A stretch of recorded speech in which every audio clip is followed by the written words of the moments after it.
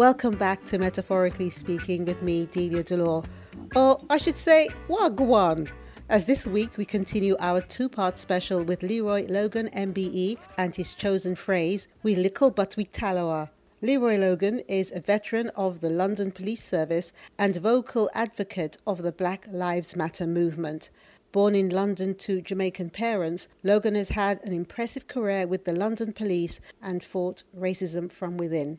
He may have used the phrase "we lickle but we tallower" after his exceptional achievement of safely managing millions during the London 2012 Olympics, or even to celebrate both the UK's and Jamaica's victories in the Games. Perhaps John Boyega uttered the phrase after recently winning a Golden Globe for portraying Logan in Red, White and Blue.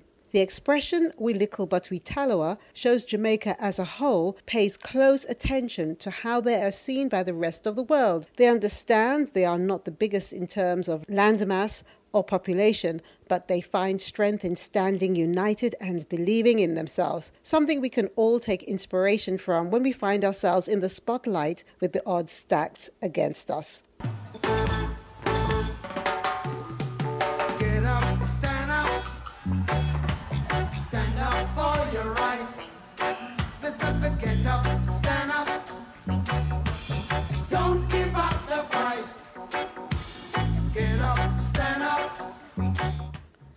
Last week we discussed Jamaica's history and how it has been colonized by the British and Spanish but still fought against their oppressors, eventually becoming an independent state but still part of the Commonwealth. Jamaica's history has greatly influenced the culture and language of the island. Although many of the inhabitants now speak standard English, another unique language was formed. Jamaican Patois, an English-based Creole language with West African influences, is the common tongue in Jamaica, and the language "we lickle but we tallower" is written in. Here is a familiar voice speaking Patois. Greetings, massive. Hey. Wagwan, Jamaica. That was, of course, Barack Obama speaking during an official visit to Jamaica. Speaking the language of your host is always a great sign of respect, no matter how bad your accent might be. A native language is the mother tongue, part of your heritage, and something to be celebrated and, of course, spoken. An excellent personification of our mantra is found in the actor, radio personality, folklorist and icon of Caribbean culture, Louise Bennett Coverley, affectionately known as Miss Lou. Miss Lou became a positive presence in Jamaica and Caribbean literature by defying customs and writing her poetry, novels and plays in Patois, not standard English. By challenging the expectation that Caribbean authors should write in the language of their colonizers, Miss Lou created work that was not only engaging but demonstrated the strong will and determination of her small island. This strength of character is not unlike how Leroy Logan was able to join and improve the police, those responsible for his father's brutal beating, instead of holding hatred in his heart. Here is Miss Lou, the First Lady of Jamaican comedy, speaking on the origins of her nation's language. And we have a whole lot of wonderful heritage, songs and stories and proverbs, and all kinds of nice things. And our language, of course, the basic thing is the language, which we have been talking for 300 years. Yes, my dear. And my aunt, she said she don't like nobody for say no language at all. She vexed, you know, about the whole rhythm of the language, my child. You see, it's because all this folklore and this culture that we have come from all the different people who have lived in the country, you know, and we just use it, and now we have a real West Indian, a real Jamaican culture. For my aunt wrote to say, when the Asian culture and the European culture work upon African culture and the Caribbean people, we stir them up and blend them to a flavor. We shake them up and move them to a beat. We wheel them and we turn them and we rock them and we sound them and we temper them and laughs the rhythm sweet. Yes, my dear. So then we don't need to shame at the things we have at all. Like my aunt would say, she vexed any time she hearing the people I come style for with Jamaica language as corruption of the English language. You ever hear anything, Gusso? And Georgia said, she don't know what make them not call the English language corruption of the Norman, French and the Greek and the Latin, but them say English is derived from. Oh no, hear the word? English derive, but Jamaica corrupt. No, master, that's not go so. we not corrupt and them derive. We derive too. Hey, Jamaica derive. We derive. And let me tell you, man, we derive from the English, we derive from Portuguese, from Spanish and all them sitting, all the people who was there. And on top of it, the basic thing that we derive from is African and Kuya Pupa.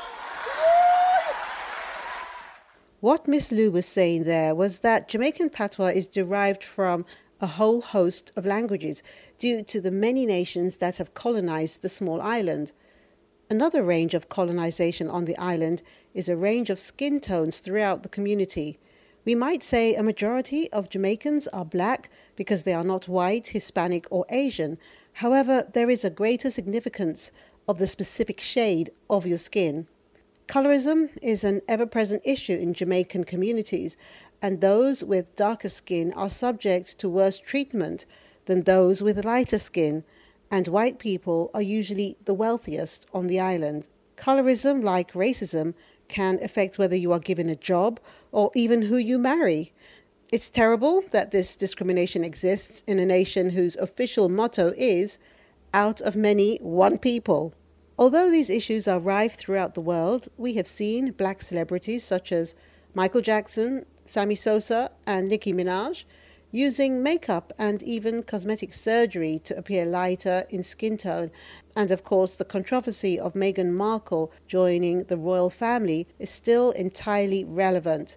Due to inequality and injustice throughout history, white people have been placed on a pedestal and now have the power and influence of mainstream culture to dictate what is and what is not beautiful. Country that you must define beauty for black people. Now that's black power. Let me ask you something. Is beauty defined as someone with a narrow nose? Thin lips? White skin? Hell no. Hell no. Because you ain't got none of that. Okay. Our lips are thick. Yes, they Our nose is broad. Our hair is nappy. We are black and we are beautiful.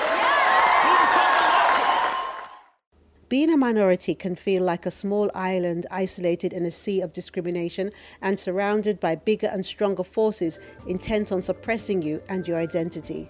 If you ever feel like this, remember, we little but we taloa, and that you will always have brothers and sisters to stand by you in solidarity.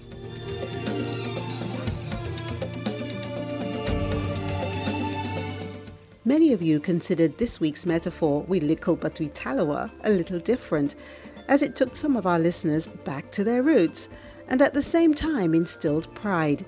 Here's the second part of Leroy Logan's interview. So for me, it's been amazing how so many people have fed back to me. So it has been life-changing. I suppose there's a sense of validation as well, that you sometimes are doing things and you think, well, actually, other than people in my immediate sphere of influence, I get their feedback, but what's happening out there, do people really understand me or what I'm trying to do? And so I've been really encouraged by that, and it's shown itself in so many different ways. And I would like to think that will continue, because I'm not going anywhere. I'm still going to be in the struggle as an activist and an advocate. So my sense of service has not stopped. I might not be a police officer, but I'm still a member of the black community. Because I always said, even before I joined the Met, I'm a black man who happens to be a cop. Because here I'm in retirement, I'm still a black man. Well, I actually provided a few of my friends who used to live in England but now live out of England. I gave them a gift of an Amazon subscription, particularly to see your story because some of my school friends who I haven't seen for years, we keep in touch online. And I sent them the links. Most of them, a lot of them were on Amazon already. My dad, I sent him the link because he's on Amazon. And I said to him, he said to me that the first time he watched it, he was like crying. He was crying on the inside and on the outside. And we are now actually arranging to do a watch party, which I think that's going to be a wonderful. I'm looking forward to it. And in a way I'm not, but I think that it's going to be really good because it's a discussion point. To watch it together from all over the world because we've had those experiences. So I want to thank you for your book. And as you said, the timing was right for everything else that's coming up along the way for you. But one thing that does concern me as a young mother, when my son was growing up, and even now I hear it with my grandson, I'm concerned.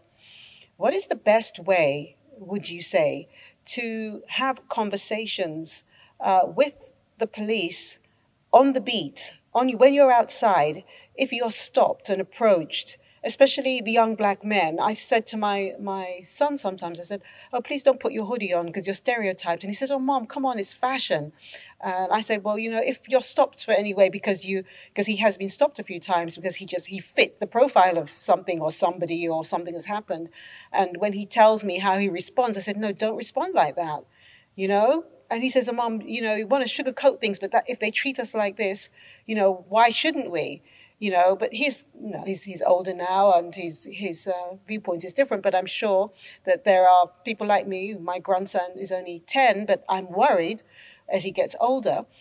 What would you advise would be the best way for black children, black youth, or anyone really, I suppose, being stopped by the police now? What is the best way to deal with that? Well, first let me say, you don't look old enough to have a 10-year-old grandchild. Oh, so. I have a 16-year-old granddaughter as well. Oh, well. So I'm worried, well. Especially. I've got grandchildren, but they're much younger. My grandson is 6, and my 2 granddaughters are both 3. And they're a joy, aren't they? And you do worry when they get older. Well, that's why I'm still an activist and an advocate for change, because it's based on when we set up the Black Police Association, we realised that we don't want to be seen as just being self-serving for internal issues. We also have to have an external focus around the plight of our people in the community and build bridges and not barriers. So we set up the charitable arm of the Black Police Association in 1998, a few years after our launch in 94. And we realised we have to set a project up around building links with the community. And out of that community engagement program, we developed a leadership program for year 9 students so that they know their rights and responsibilities and how to interact with police. So one of the things we used to tell them till this very day is when you're getting stopped by police, don't play up, especially, it's an embarrassing thing. It can be very demeaning, but to try and keep as calm and collected, especially if you've got nothing to hide and you don't want to be delayed beyond the time it takes. Because if you play up and you start to be sarcastic, that officer will normally reciprocate and don't react to their sarcasm. Just play it professional and keep your observations clear. And so we still do talk them through a mnemonic called GoWise. And Go, the letter G stands for what the officer's grounds. What's the grounds for you to be stopped? Try and find out from the officer why he or she wants to speak to you. So what's the grounds? What's the information?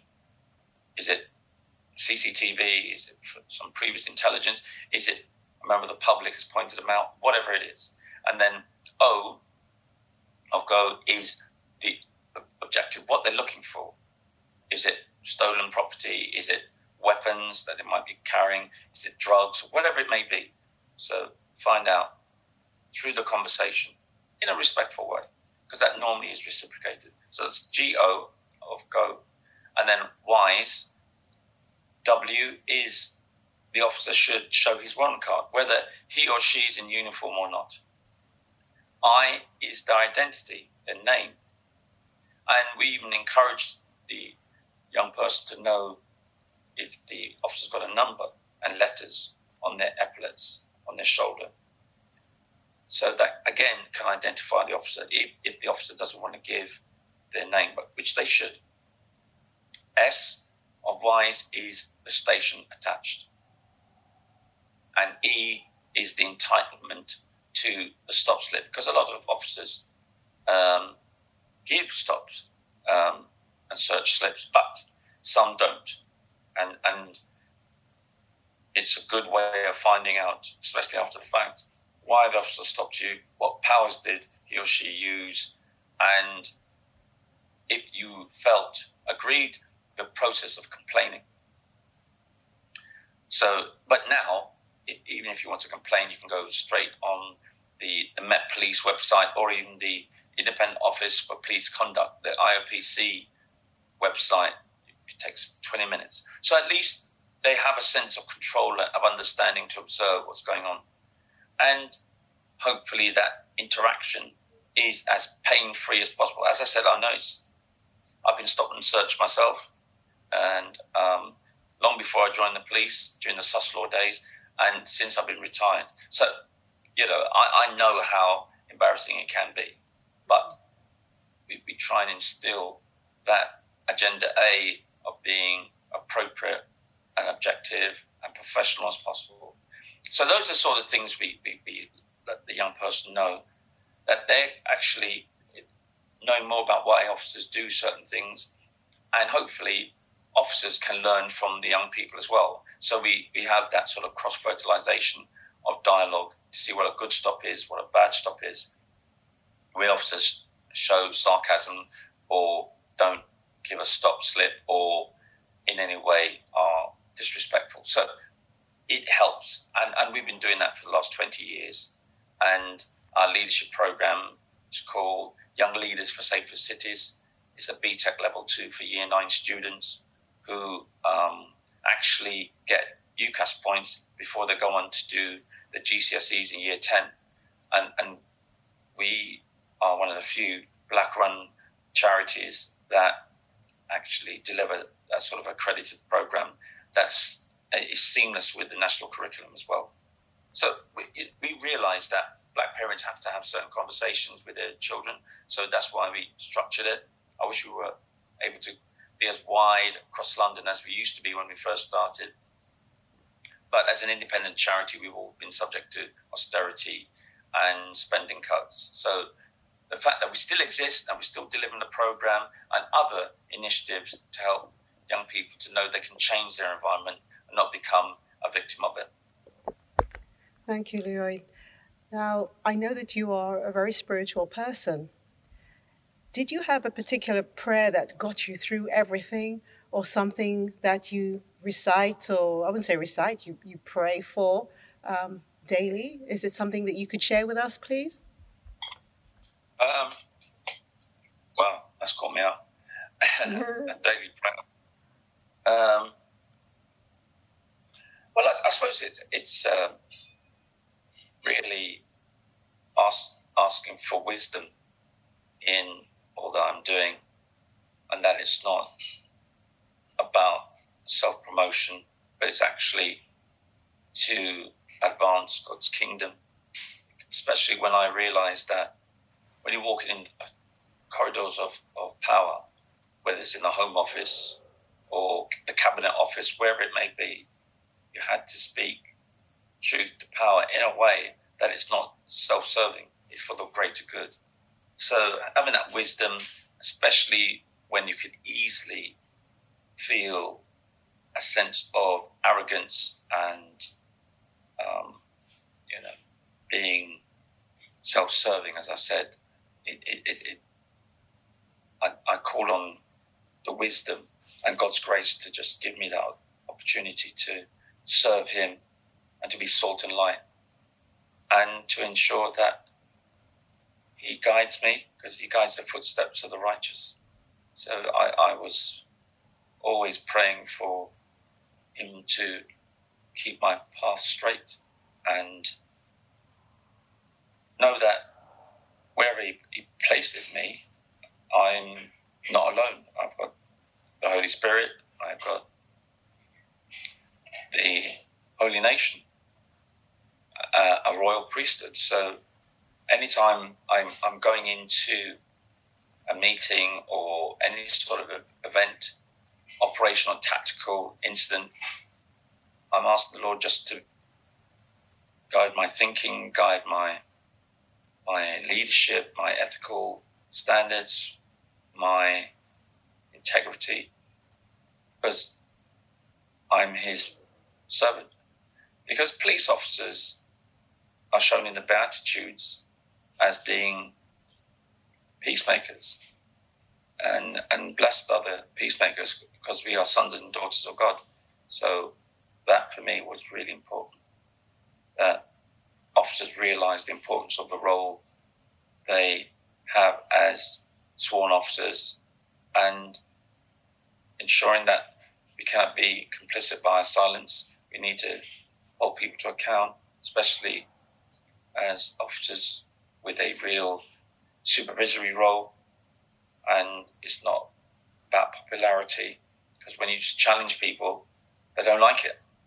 And as a result of that, you can't just be worrying about popularity. You have to be authentic and objective. So those are the sort of prayers I've always led to, be consistent in everything that I do.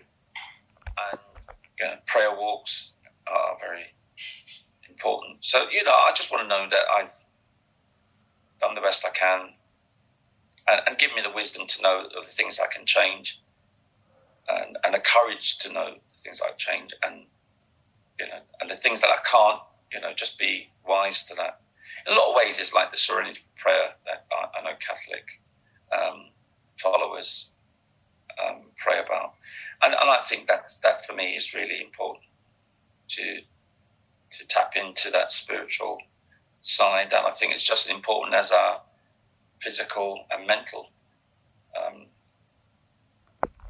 Well, Leroy, thank you so much for sharing your prayer with us, for sharing your life, not only as a police officer, but of course as an activist, and your family.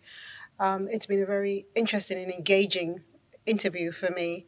I'm happy that you have brought these things out for the attention, and I have a feeling that your involvement now is going to be the start of something good and new and different. And I'm really glad that you're still very, active. You haven't just written a book and then put it on the shelves. That you're doing more with it, and you're doing more about it. So thank you so much for that. Yeah, as I said, I think in a lot of ways, the Lord's put me in this position to do something about it. So I'm going back into schools, not just under the Young Leaders for Safer Cities program for Year 9s. I want to go even younger, maybe Year 6, primary school. So we just developed a short video from Red, White and Blue with the BBC Teach section. They've done a video on each of those 5 episodes.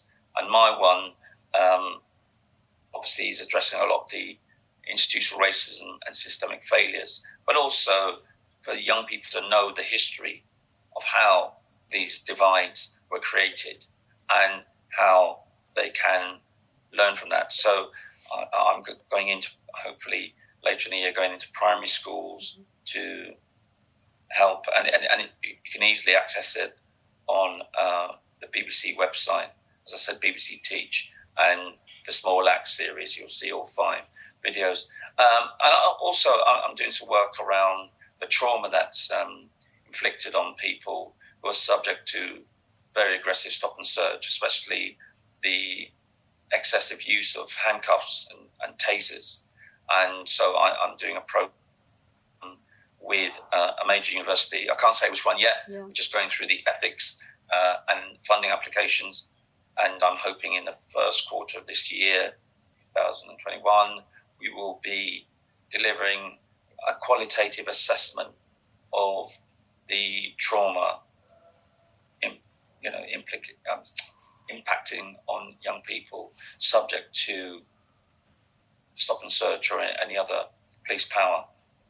I'm so glad that you. Sorry. We'll have something to report later in the year. I'm so glad that you've said that, because I think that it's not just a case of bringing this to young people and to the people in the schools and universities that are teaching people.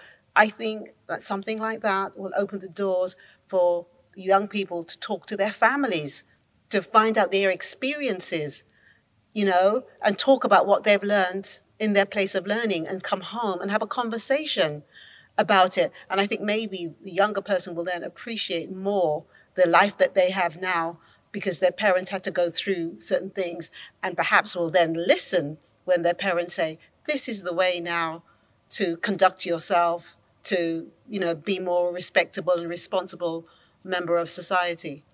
So Leroy, thank you so much for your time. We spoke longer than I thought we would, but it was all engaging.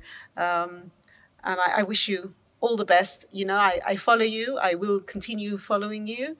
And I will participate as much as I can in anything that you do, because I so believe that as a society we must stay together and support each other. If we don't support each other and share the news and spread it, we're not going to get anywhere. So thank you so much. No worries. If anyone wants to get in touch, they can easily go on my website. My initials, ll@leroylogan.com. So ll@leroylogan.com. You'll see all the work that I'm doing. And also, you can easily get onto my Twitter account, Leroy Logan 999. See, 999. I'm still institutionalized in some way. Yeah.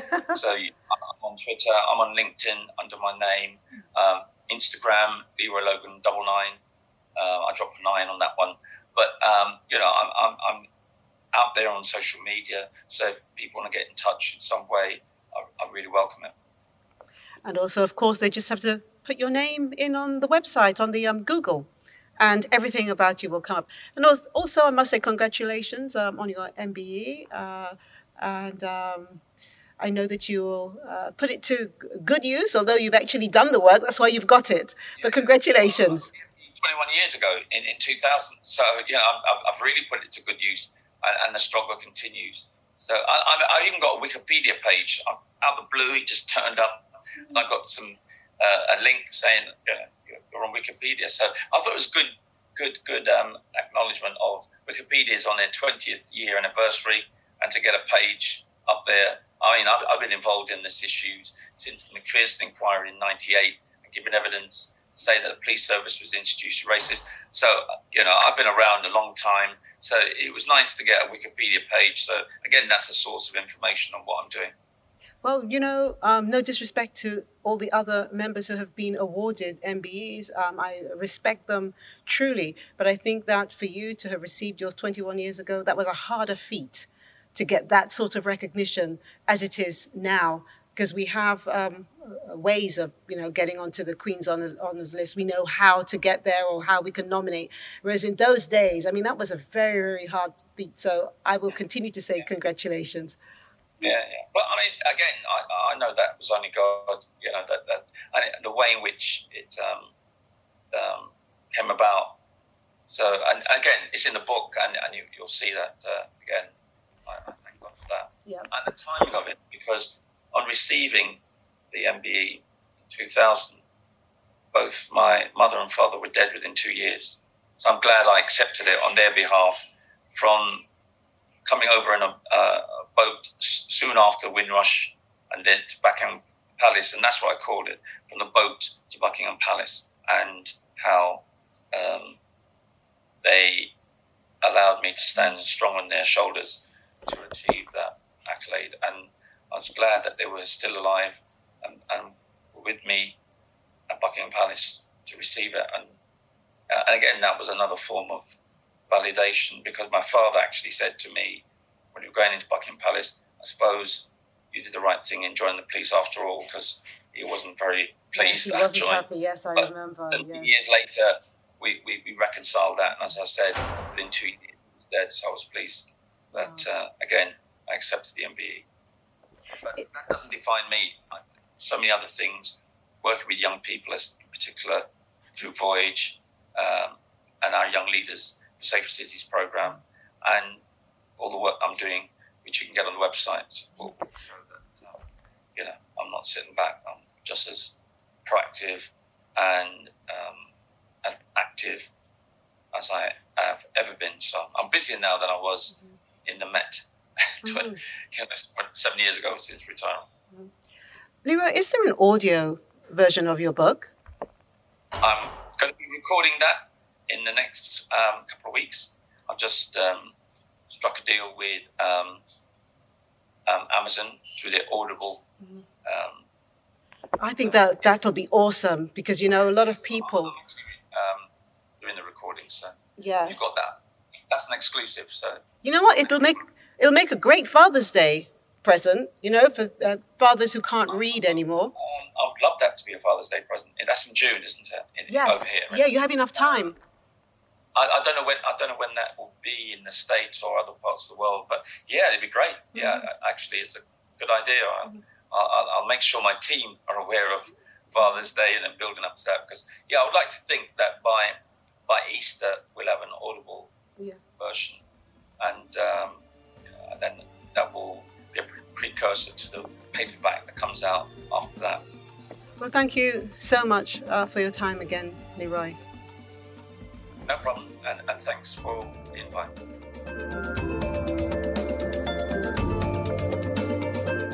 The first part of this interview with Leroy Logan, MBE, on the metaphor "we little but we tallower" can be heard on our podcast, Metaphorically Speaking, which is on Spotify, Apple Podcasts, and all major streaming platforms.